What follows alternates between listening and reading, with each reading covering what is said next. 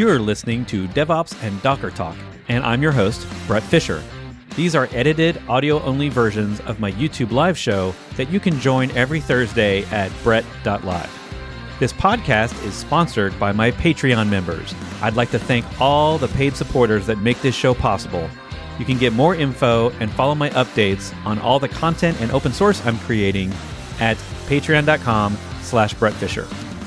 And as a reminder, all the links for this show, the topics we discuss, as well as the links I've already mentioned, are available on the podcast website at podcast.brettfisher.com. On this episode, I'm joined by Liz Fong-Jones from Honeycomb. She's a site reliability engineer, a developer advocate, and a labor and ethics organizer. She's been in tech for 16 years and was previously an SRE at Google. We talk about her new O'Reilly book, Observability Engineering: Achieving Production Excellence. Great title. And we cover what observability is and what Honeycomb can help us with. We also chat about our love for ARM servers and AWS's recently announced, as in days before the show announced, Graviton 3 instances that she uses to run Kafka and her other infrastructure at Honeycomb. So please enjoy this podcast with Liz Fong-Jones. Thank you so much for being here.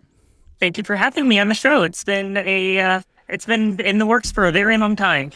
Yes, it's exciting. I'm excited to get talking about your background, and I've followed you on Twitter for a while. If you don't know who Liz is, she's a site reliability engineer, but a developer advocate, labor and ethics organizer. She has over 16 years of experience, and she's been doing much of stuff at Google, but now she's at Honeycomb, and just recently talking about shifting Kafka stuff in production, using new Graviton instances. You're on Twitch, you're all over the place. It's great to have an SRE on the show and get into some of this observability. Let's do it. I always love talking shop. Let's do it. We're going to talk about Honeycomb, obviously, a lot, and what is observability? That's going to be one of my first questions.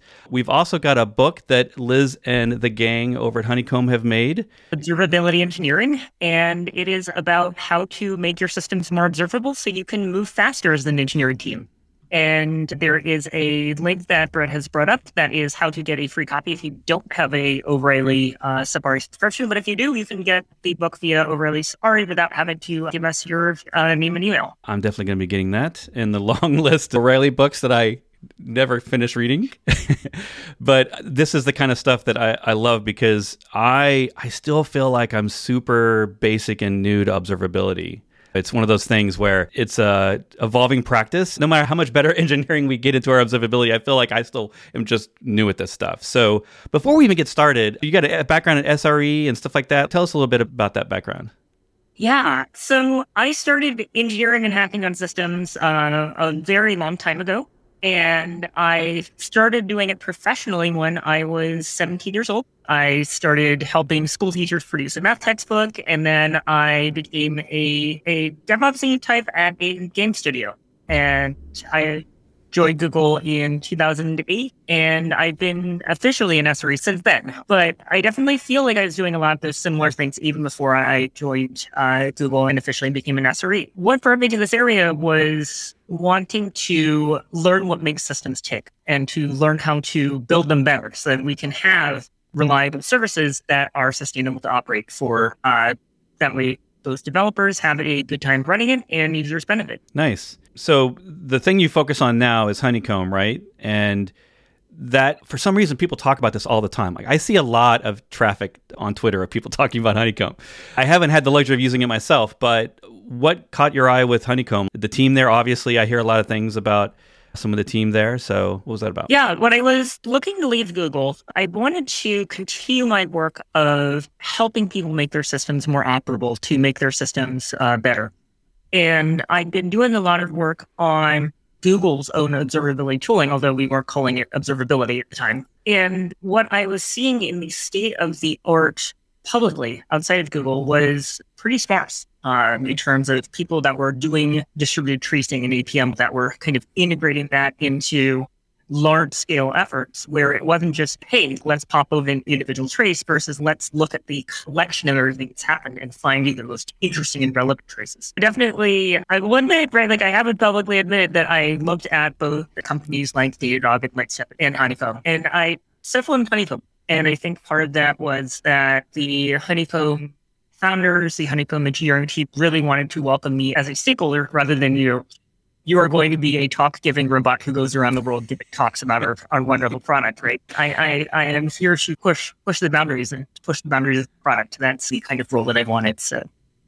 Yeah, and I feel like you walk the walk, right? Like I see a lot of stuff out there about what you all are doing in production. Your talks are about what you all do with your own software. Yeah, we work in public, and that's very important to us because a lot of people don't believe us when they say life can be so much better. They're like, prove it. We're like, great. Like, here are the receipts, right? But here's what we have actually done. Right? This is how our engineering team of, at the time, was a dozen people. Now it's more than that. We're nearing 50 engineers. This is how we head on against companies that are 10 times their size. It's because we have a much more productive engineering team because we have embraced observability practices ourselves. Yeah. One of the things I was really curious about, what does the typical onboarding look like? Because I spend part of my time as a consultant. I'm always working with teams that are onboarding themselves to the cloud native way. And so I see a lot of the beginner path. Netflix doesn't hire me to make Netflix better. It's the other companies and that are just now getting it. And I'm very curious about how does the relatively immature team that's their first couple of years of containers, they're still struggling a little bit with distributed computing concepts. Is that, I'm sure you get all kinds, but what does the onboarding look like for something like Honeycomb and observability for a team? Yeah, I think that it is much easier when you are starting and adding observability from the beginning rather than trying to bolt it on afterwards. And there are definitely a number of ways that we do have, and that the community as a whole has developed, not just Honeycomb, to make it easier to onboard. So for instance, with OpenTelemetry, which is a common standard that we're working on, alongside our competitors, if you wouldn't mind pulling up OpenTelemetry.io in your browser. So that's basically a mechanism for people to egress telemetry to any observability provider they like, and to have that telemetry automatically collected, especially if you're using a framework like Java Spring, or if you're using Rails, right? There's all kinds of integrations that just collect the data that you need to get started with out of the box. The analogy that I make is that you can't go anywhere in distributed tracing land. Like it would be like walking around without a skeleton, right? You have to have like bones, or else you're going to fall over. So I think that's the basics of, can you understand when requests are coming into and leaving your service? That's the basics that you have to do. And those are things that you're generally interested in as a developer anyways, and OTel makes it easy for you to collect that info. And then after that, then you start layering on additional things, right? You start layering on, okay, let's add application-specific attributes. Let's add in additional metadata. And that's how you get to that richer picture of what things should look like. Nice. So you can see that we've turned into it, but so do a large number of our competitors. So you can see that, for instance, you'll see that there are folks from New Relic contributing, people from Splunk, from Datadog, from Lightstep. Like, it's really a whole bunch of people that work together to, in the metaphor, like we all come together and we build this barn. Nice. I'm trying to remember. I think I might have had another Docker Captain on the show last year, and we talked about observability. It was my introduction to how exactly that and OpenTelemetry ideas are different from just what we all just thought of as traditional monitoring. I've already forgotten a lot of these things, so it's glad to have this refresher.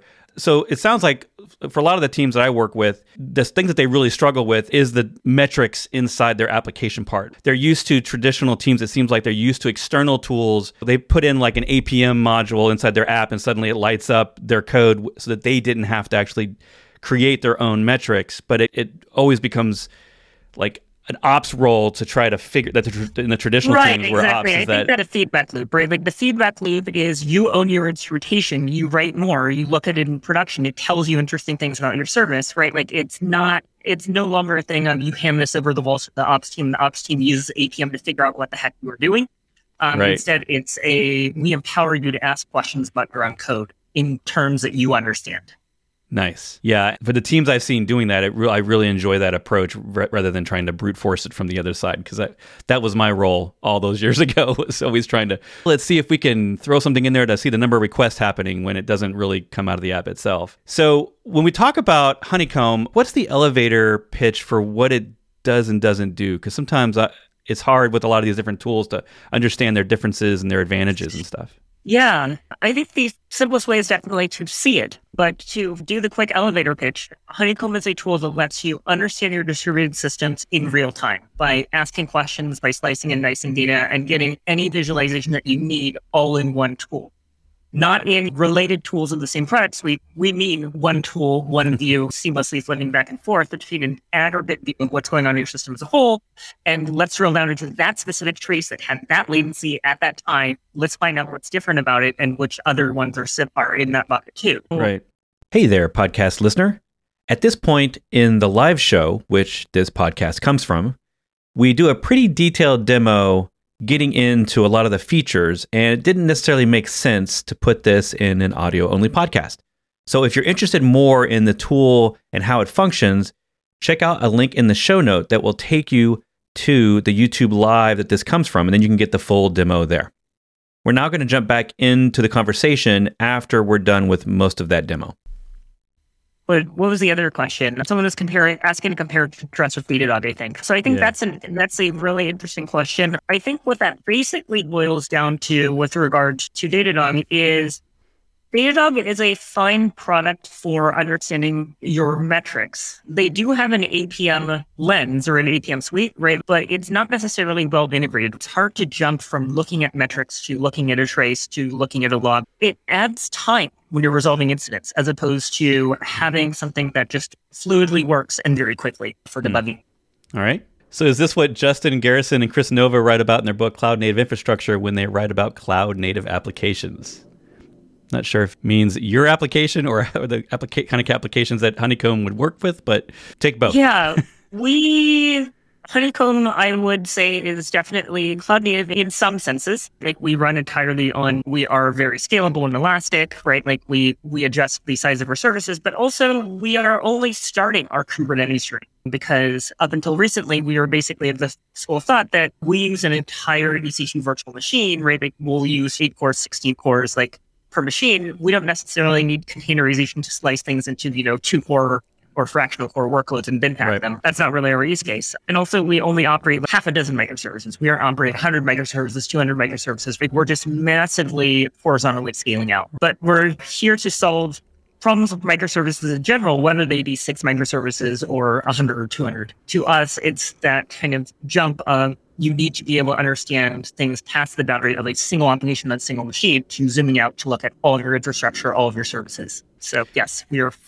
you can say buy it for cloud native applications. That doesn't mean, I'm sure we've all got legacy code. And like you said, if starting fresh, greenfield is always ideal, but a lot of us have all these old apps and we always want them to be more intelligent and have more observability. So I'm assuming that path is also a path for legacy applications to get into something like Honeycomb. Definitely, if you're on a legacy application, chances are you're trying to do a monolith to microservice transition these days. Right. And if you're doing that, you really want to be able to understand how is the performance changing as I pull things out, right? How is performance changing as I migrate this workload to a cloud? How is this workload changing as we substitute one dependency for another, right? Like those are important questions you should be asking and you debugging. Yeah. What about Elasticsearch? Yeah. So Elastic does have an APM front end. And they also do operate, like you can use Elasticsearch as a backend for Jaeger or another distributed tracing service, right? There are people that are trying to build services adapted essentially from logging log searches into tracing. It can be really challenging. This is actually a chapter in our book that I've been working on the past week, which is explaining to people why older log search technology is not quite as effective at trace searches as one would like. That it doesn't necessarily enable you to get results in seconds. It'll give you a result on all of your traces in 30 seconds, but to me, 30 seconds feels very slow, right? Right. Whereas in our case, we've written from the ground up a column store, although these days you could use something like, you could use another columnar store. What's the one out of Yandex? It is ClickHouse, right? ClickHouse is an example of a backend you could use instead. That would probably be a little bit more effective than Elasticsearch, but then you would have to build all the UI and visualization for utilizing it, right? That's time consuming, that's expensive, right? There are so many things that Jaeger does, but there are so many things that Jaeger does not do. Jaeger will show you that single trace, but it won't necessarily help you analyze many traces. So the answer is yes, you can approximate starting to get there with Elasticsearch, right? You can couple Jaeger as a front end to Elasticsearch as a backend and get like a front end and a backend. Or someone could in the future couple Jaeger to ClickHouse and get a so-so front end on a great backend. Or part of our business proposition, at least, is we'll give you the whole thing batteries. Should I mean that the cloud native applications are supposed to export health data and telemetry data? Yeah, that's what OTel is doing. Yes. OpenTelemetry is exporting a telemetry data in service of cloud native applications. And that is why OTel is incubating under the CNCF, because that is one of the main barriers that cloud native applications have, right? Is that they introduce complexity. Unless you can understand that complexity and have it done like fairly automatically, it's hard to manage. So that's where OTel comes in. You insert your app with OTel. It emits the telemetry data without you having to think about it too much. Send it to a service like Jaeger or Lightstep or Honeycomb. Oh, okay. How do you compare Honeycomb to Pixie Lab? Yes. So Pixie is really exciting. Pixie is a company that got acquired by New Relic, I think, a year and a half ago. And what they do is eBPF. If you want to actually pull up the Pixie Labs homepage, we can probably talk about that. So basically, eBPF is the extended Berkeley packet filter, which has long since lost its actual meaning as to what a packet is. But it's this mechanism of tapping into the kernel in order to understand what function calls are happening, what instruction calls, what syscalls are happening, and to do it with very low overhead, to be able to help you generate stack traces in aggregate about your application without instrumentation. And because it's being done at the kernel level, it's just tapping in the kernel level. And in the case of Pixie, they basically install Kubernetes sidecar. I think it's really neat stuff, right? In that it is a mechanism for you to very easily have something you can attach to Kubernetes pods and get data in aggregate.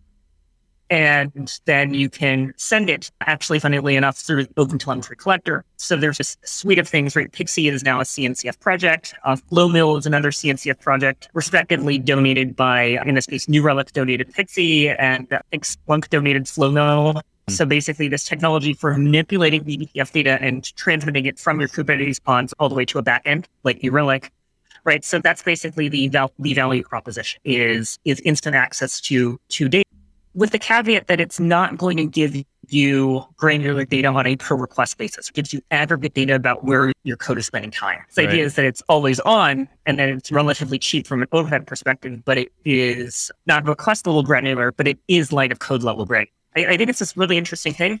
Yeah. What we haven't seen yet is the combination of these two approaches together. So Pixie is a kind of telemetry, right? Pixie is a framework for producing what we call profiling type signals. So I think what New Relic is doing is really interesting, right? Is they're saying you should have these particular signal types. They've been pushing for a long time the idea that observability is metrics, logs, traces, I think system change events, and now they're saying it's also profiling. To me, I care about the outcome, right? What's the fastest way to resolve your problem? And many of these signals are useful, many of them aren't, right? So I think profiling is a very exciting signal. I think tracing is a very exciting signal. I think logging is on its way out. I think that metrics are situationally useful, but not necessarily useful all the time. So it's not you must collect them all. You just have to have the right set of them. And I think what we are doing as an industry is iterating to figure out what the right set of signals is and what analysis capabilities you need. All the data in the world is useless. In fact, it's less than useful because you're paying to store it. If you can't query it to get answers to your questions, you're not actually solving your problem. So I think you need kind of results-based observability.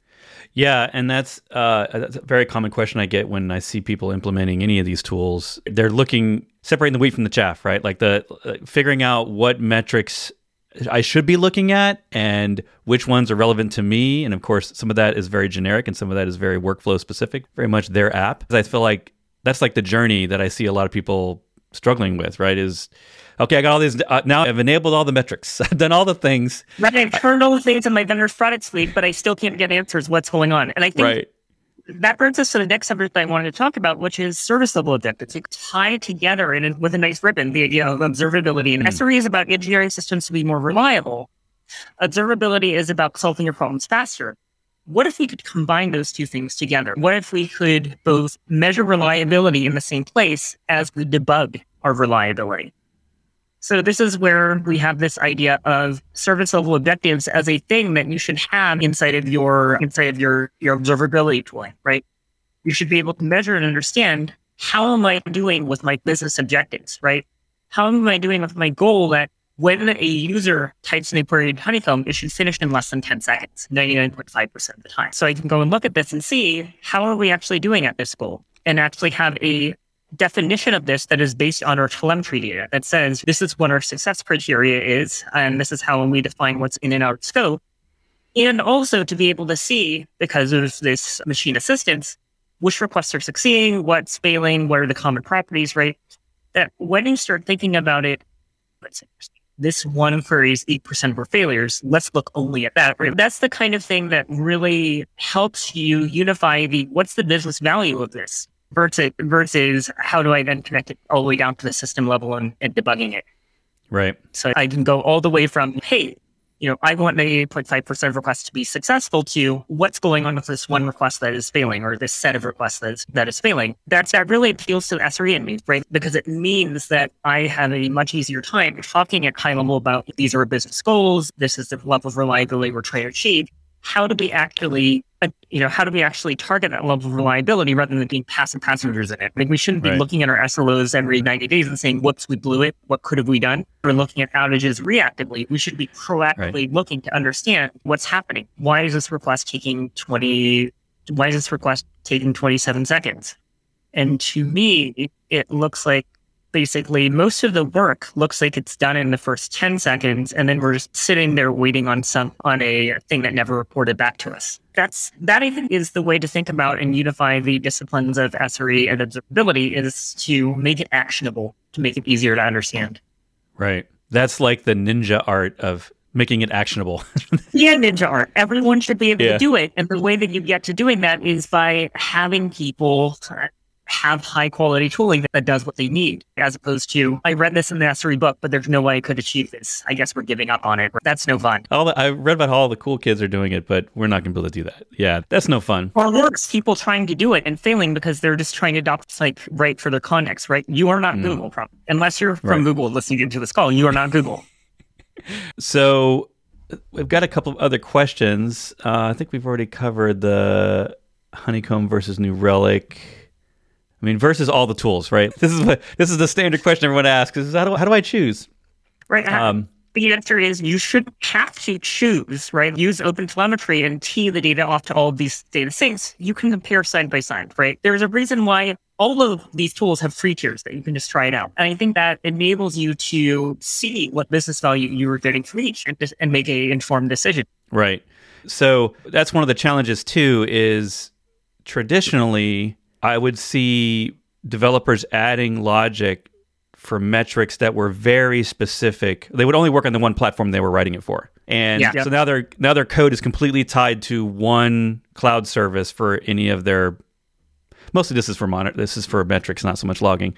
Because I feel like the logging standardization happened a little earlier than the metrics stuff, at least in my world. You say that, but on the other hand, I feel like logging standardized, but it also ossified in some really bad patterns, right? Like we know today that you should write logs in a machine readable format, that you shouldn't have new lines in your logs just scattered in there and just dump stack traces because it makes it impossible to parse.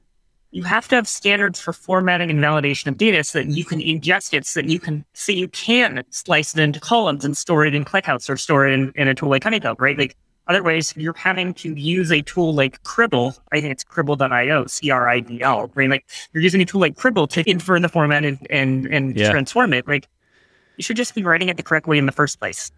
Yeah, that takes me back to 12-factor, which is, when I talk to someone who's part of their knowledge gap seems to be that they're not following a fundamental distributing concept that those of us that have been reading manifestos and then books for over a decade, that's just in our DNA. I find that a lot of times when people haven't adopted those early concepts, like 12-factor gives us, then all these other things later on they really struggle with. That's the they other never thing had about to deal with walking and then running. Like when people come to me and are like, Liz, I super need observability or been really excited about it, I ask them first the question of, are you able to deploy more than one time per 2 weeks? If you can't deploy more than one time per 2 weeks, you should really think about improving your CI/CD, right? Like you should really think about other things than trying to add in observability, because the value proposition of observability is being able to have that fast feedback cycle, to add instrumentation to see your code running in production, to then change your instrumentation or change your results.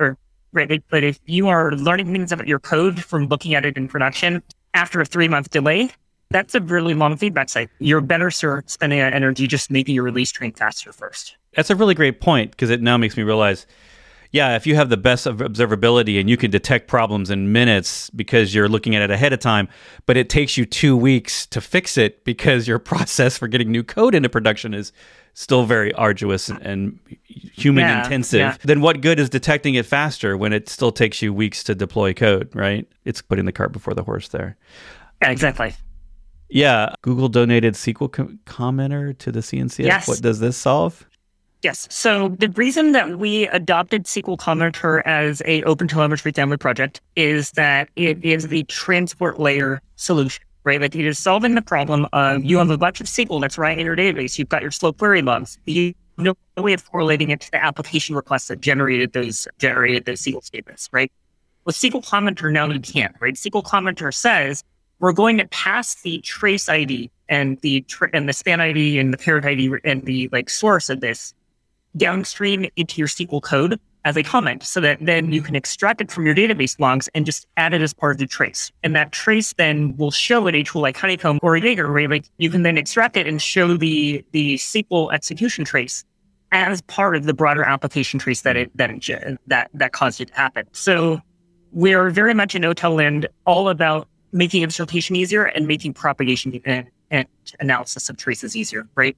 The downstream analysis piece and ingest of the data, that's a concern of vendors or open source solutions. There's plenty of choice there, but we want to make sure that there is high quality data. Otherwise, none of these tools make sense.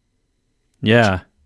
So I did not know about this. This is really cool. Just yesterday, I was helping a team with during a migration of a table locking issue, and they were trying to chase down what exactly was causing the lock. And it was very apparent that we didn't have the right tooling in place because it was quite difficult, basically shelling into servers and writing SQL commands by hand.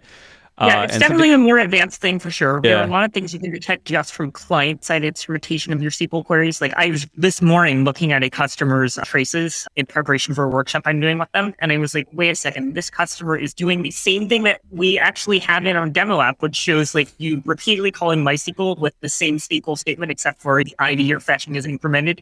And they were doing this 2,000 times. And I was like, wait a second, why are you doing right? So yeah, there are a lot of things you can catch just from client instrumentation, but once you get those obvious ones out of the way, then you have to really have the data from the SQL trace as well. Would you recommend OpenTelemetry to get started here? Because I have worked for some companies and they have all the tools, Datadog, and it becomes difficult to find answers. Yeah, so I think it's two pieces, right? First, you have to make sure that you are consolidating tools to the right set of tools that are actually helping you do the job. And in order to solve that, you need to make sure that you are able to compare and contrast different vendors to have vendor data portability. So I think OTel solves the data portability problem as well as the kind of instrumentation ergonomics problem of making it as easy to add a printf debug statement as it is to add a trace span or add a trace attribute. So OTel solves the data quality issue. You can have high quality data and be typing it 10 different places, paying for it 10 times and not getting any insight. Right? Like that, you have to have those two issues solved, right? Data quality and picking the right tools to work with. But if you're locked into a particularly bad set of tools that are not working for you, you're going to have to rip out the old stuff anyways. You may as well replace those OTels so you can comparison shop and not have to do any ripping and replacing in the future. That's one of all the dreams of all the cloud native things is that we can rip and replace parts of our infrastructure almost at will. It never is that easy, but it's getting easier for those of us who've been around. I got some gray hair, so been doing this a long time. And when I look back at just 10 years ago, it's amazing how much of this infrastructure and tooling we have that just 10 years ago would have been a pipe dream. It would just, you'd had to hire a Google-sized team to do it for you. Does Honeycomb have alerting mechanisms? Yes. Notify the SRE ones? So when we encourage people to first set service level objectives up, right? So you define what more than usual. We're not a big believer in moving averages or things like, hey, like notice anomalies, right? Like we're much more in favor of saying, this is the customer experience our customers expect and to let us know if it's violated, right? So in this case, you can see that this alert is firing, right? And that this is a thing that took a turn for the dramatic worse yesterday. And you can see that the alerts are configured to go to Slack. So it's a thing where you absolutely can and should set from whatever your tool choice is. I think there is, where's the, actually, if I show the integration center, it's going to show API keys. I should not do that on stream. But like you can basically configure to go to PagerDuty. Yeah, basically, let's see, in this triggers list, do I have E2E? Oh yeah, if you send alerts to PagerDuty, then it'll wake someone up. if your service level objective is invaded. We think that's the preferred approach rather than just saying nebulous, let me know if latency increases by more than 50%. Congratulations, you now set yourself on for a paged at 2 a.m. because one request has happened that has a latency that's twice normal. Guess what? Your P50 went up by 100% in the last 5 minutes. Oh my God, is this an emergency? Yeah. Alert fatigue. That's my favorite topic. The way to get out of alert fatigue is service level objectives and error budget burn alerts.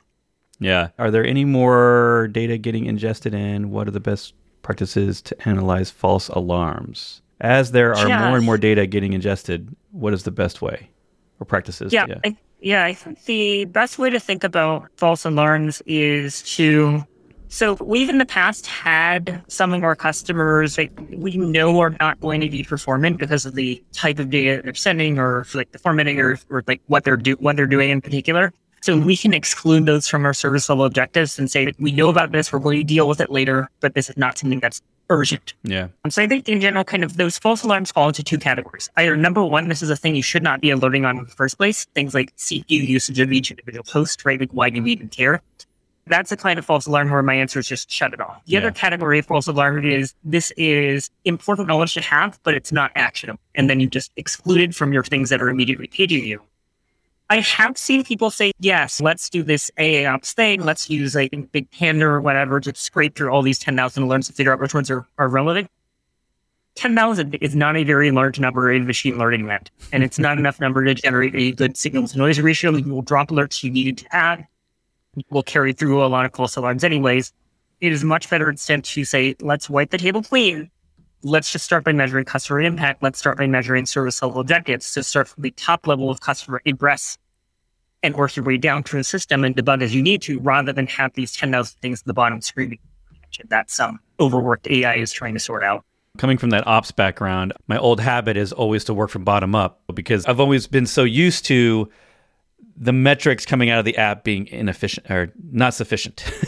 So I'm excited that we've got, especially when it comes to the books, I'm sure this, what was it? The Observability Engineering book. I love that we're getting more scriptive stuff like this that we can actually use to implement, because I felt like the guidance has always been very vague and hand wavy in the past. And it's either super specific. One of the things I do love about conference talks is when they list all the things they failed at. Like these are all the things we've done in lessons learned sort of thing.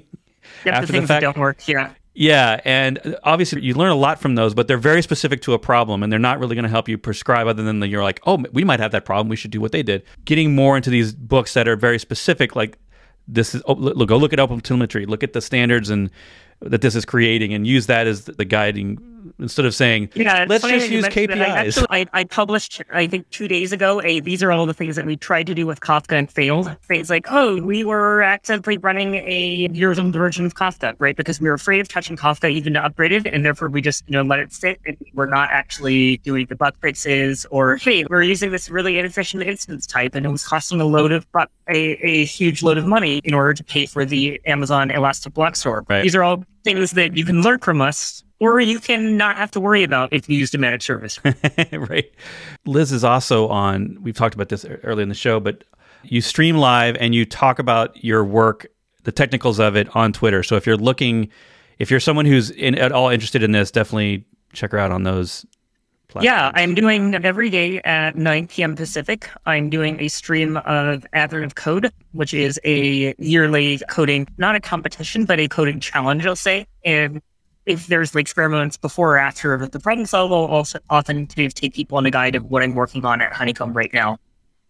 So that's particularly fun. Yeah, it's great to see more developers and people doing real work showing up on the platforms like Twitch. I feel like 2 years ago was nothing. I think the willingness of your employer to commit to the idea of we're going to unleash some of our secrets. It's okay. Yeah. Yeah, I've done that a few times. Yep. API keys on the screen, or Kubernetes Connect keys, or whatever certificates. More than a few. Recently did it on GitHub. I accidentally opened a private repo unintentionally. That was a fun one. I didn't open it, actually. What happened was I changed the name of it locally and then pushed it, not realizing that would make a new repo that would be public by default. So no. Yeah, so it was just my dot files. No big deal. All my dot files. Just a few secrets. Mostly harmless. But yeah, I did spend a couple of hours in private trying to quickly get rid of all that stuff. Good news is, as soon as you put AWS key into GitHub in the open, within minutes, you get many emails from both GitHub and other organizations that scan your stuff and say, hey, you look like you just put an AWS key in there. You probably should get rid of that now. I think I actually got a phone call from AWS saying you would put an API key on the internet and we were calling you to disable it. But that's actually a fun one. One of the things I did probably about a year ago was I changed us over from hard-coded API keys to now you get a 12-hour API key that is only good for 12 hours, and it requires being renewed with you logging in with your Google account. So that is a thing that I did for us a while ago to prevent that failure class, right? Like, it's defense in depth, super important. Yeah. And we have a dedicated security engineer, and they're awesome. But before that, you had a collective of engineers that are mostly trying to implement best practices on our own.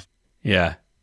And we don't think about it on our screens every day. How many times on our screen there was a secret displayed somewhere? APM vendors are pushing towards full stack observability. What's your take on correlating metrics and traces from infrastructure, network, APM in a single place? Is this the future or just marketing? I think done well, it is the future. Done poorly, it is the vendor trying to sell you products that you don't actually need in order to inflate their revenue number. So therefore, I don't really like the term full stack observability, right? Like, I just like the term observability full stop. Right. Full stop observability, not full stack observability. So basically, can you get to a sufficient level of granularity to be able to debug your problems and without changing product suites or changing tools? That's the goal that I aspire to.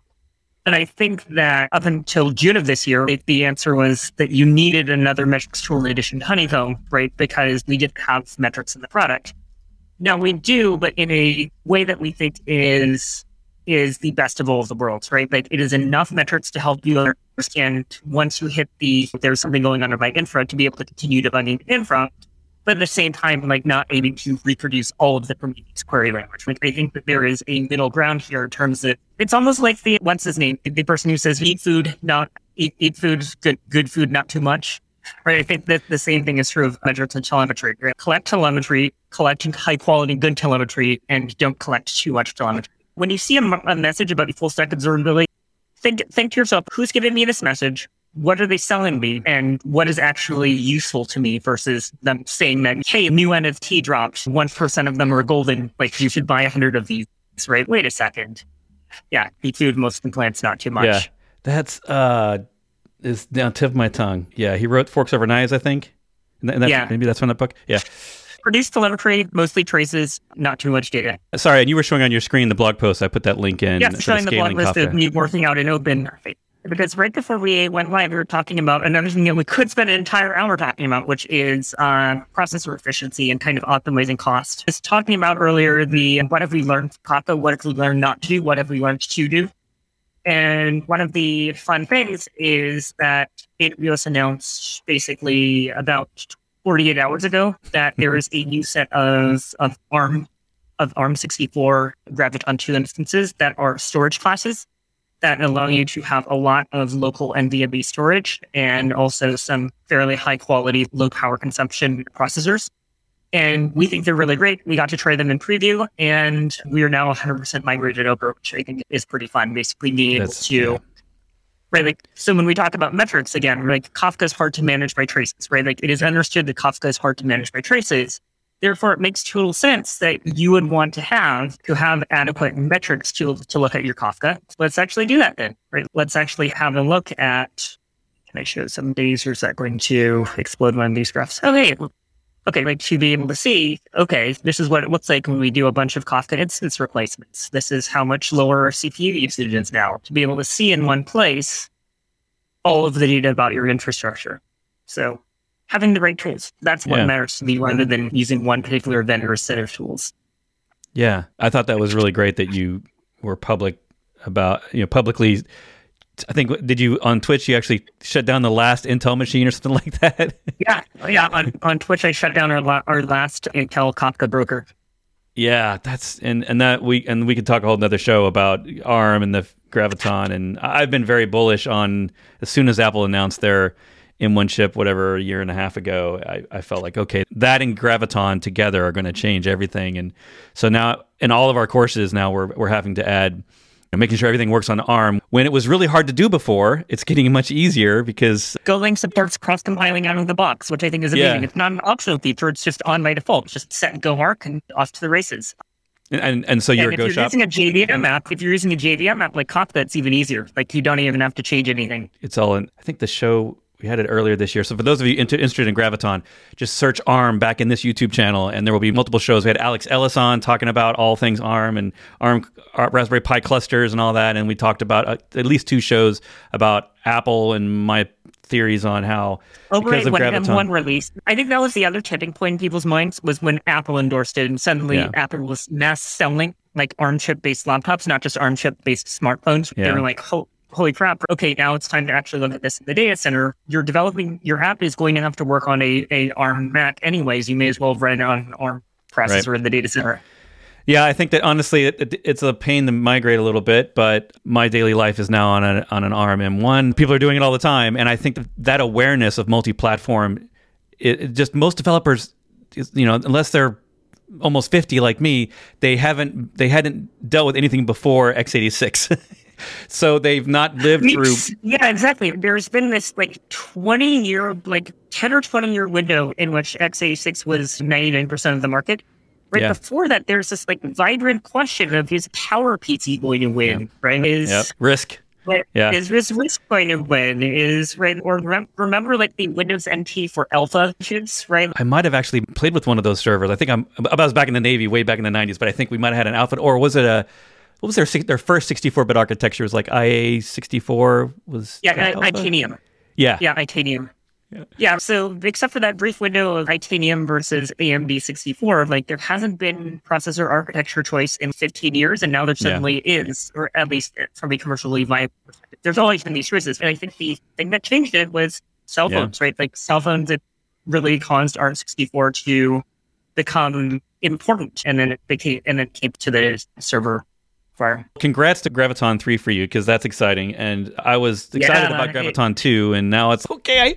Make all things 60% lower power consumption per unit of compute, and also 25% faster on average is Amazon's marketing, but we're finding 30 to 35% in our testing, number that I'm allowed to disclose. Yeah. Oh, great. You're releasing stuff. You're obviously live streaming and writing a book, because you're one of the authors of the Observability Engineering. Who else is on there? Oh, Charity Majors and George Miranda. Yes. Nice. Is this your first? Yes, this is my first book.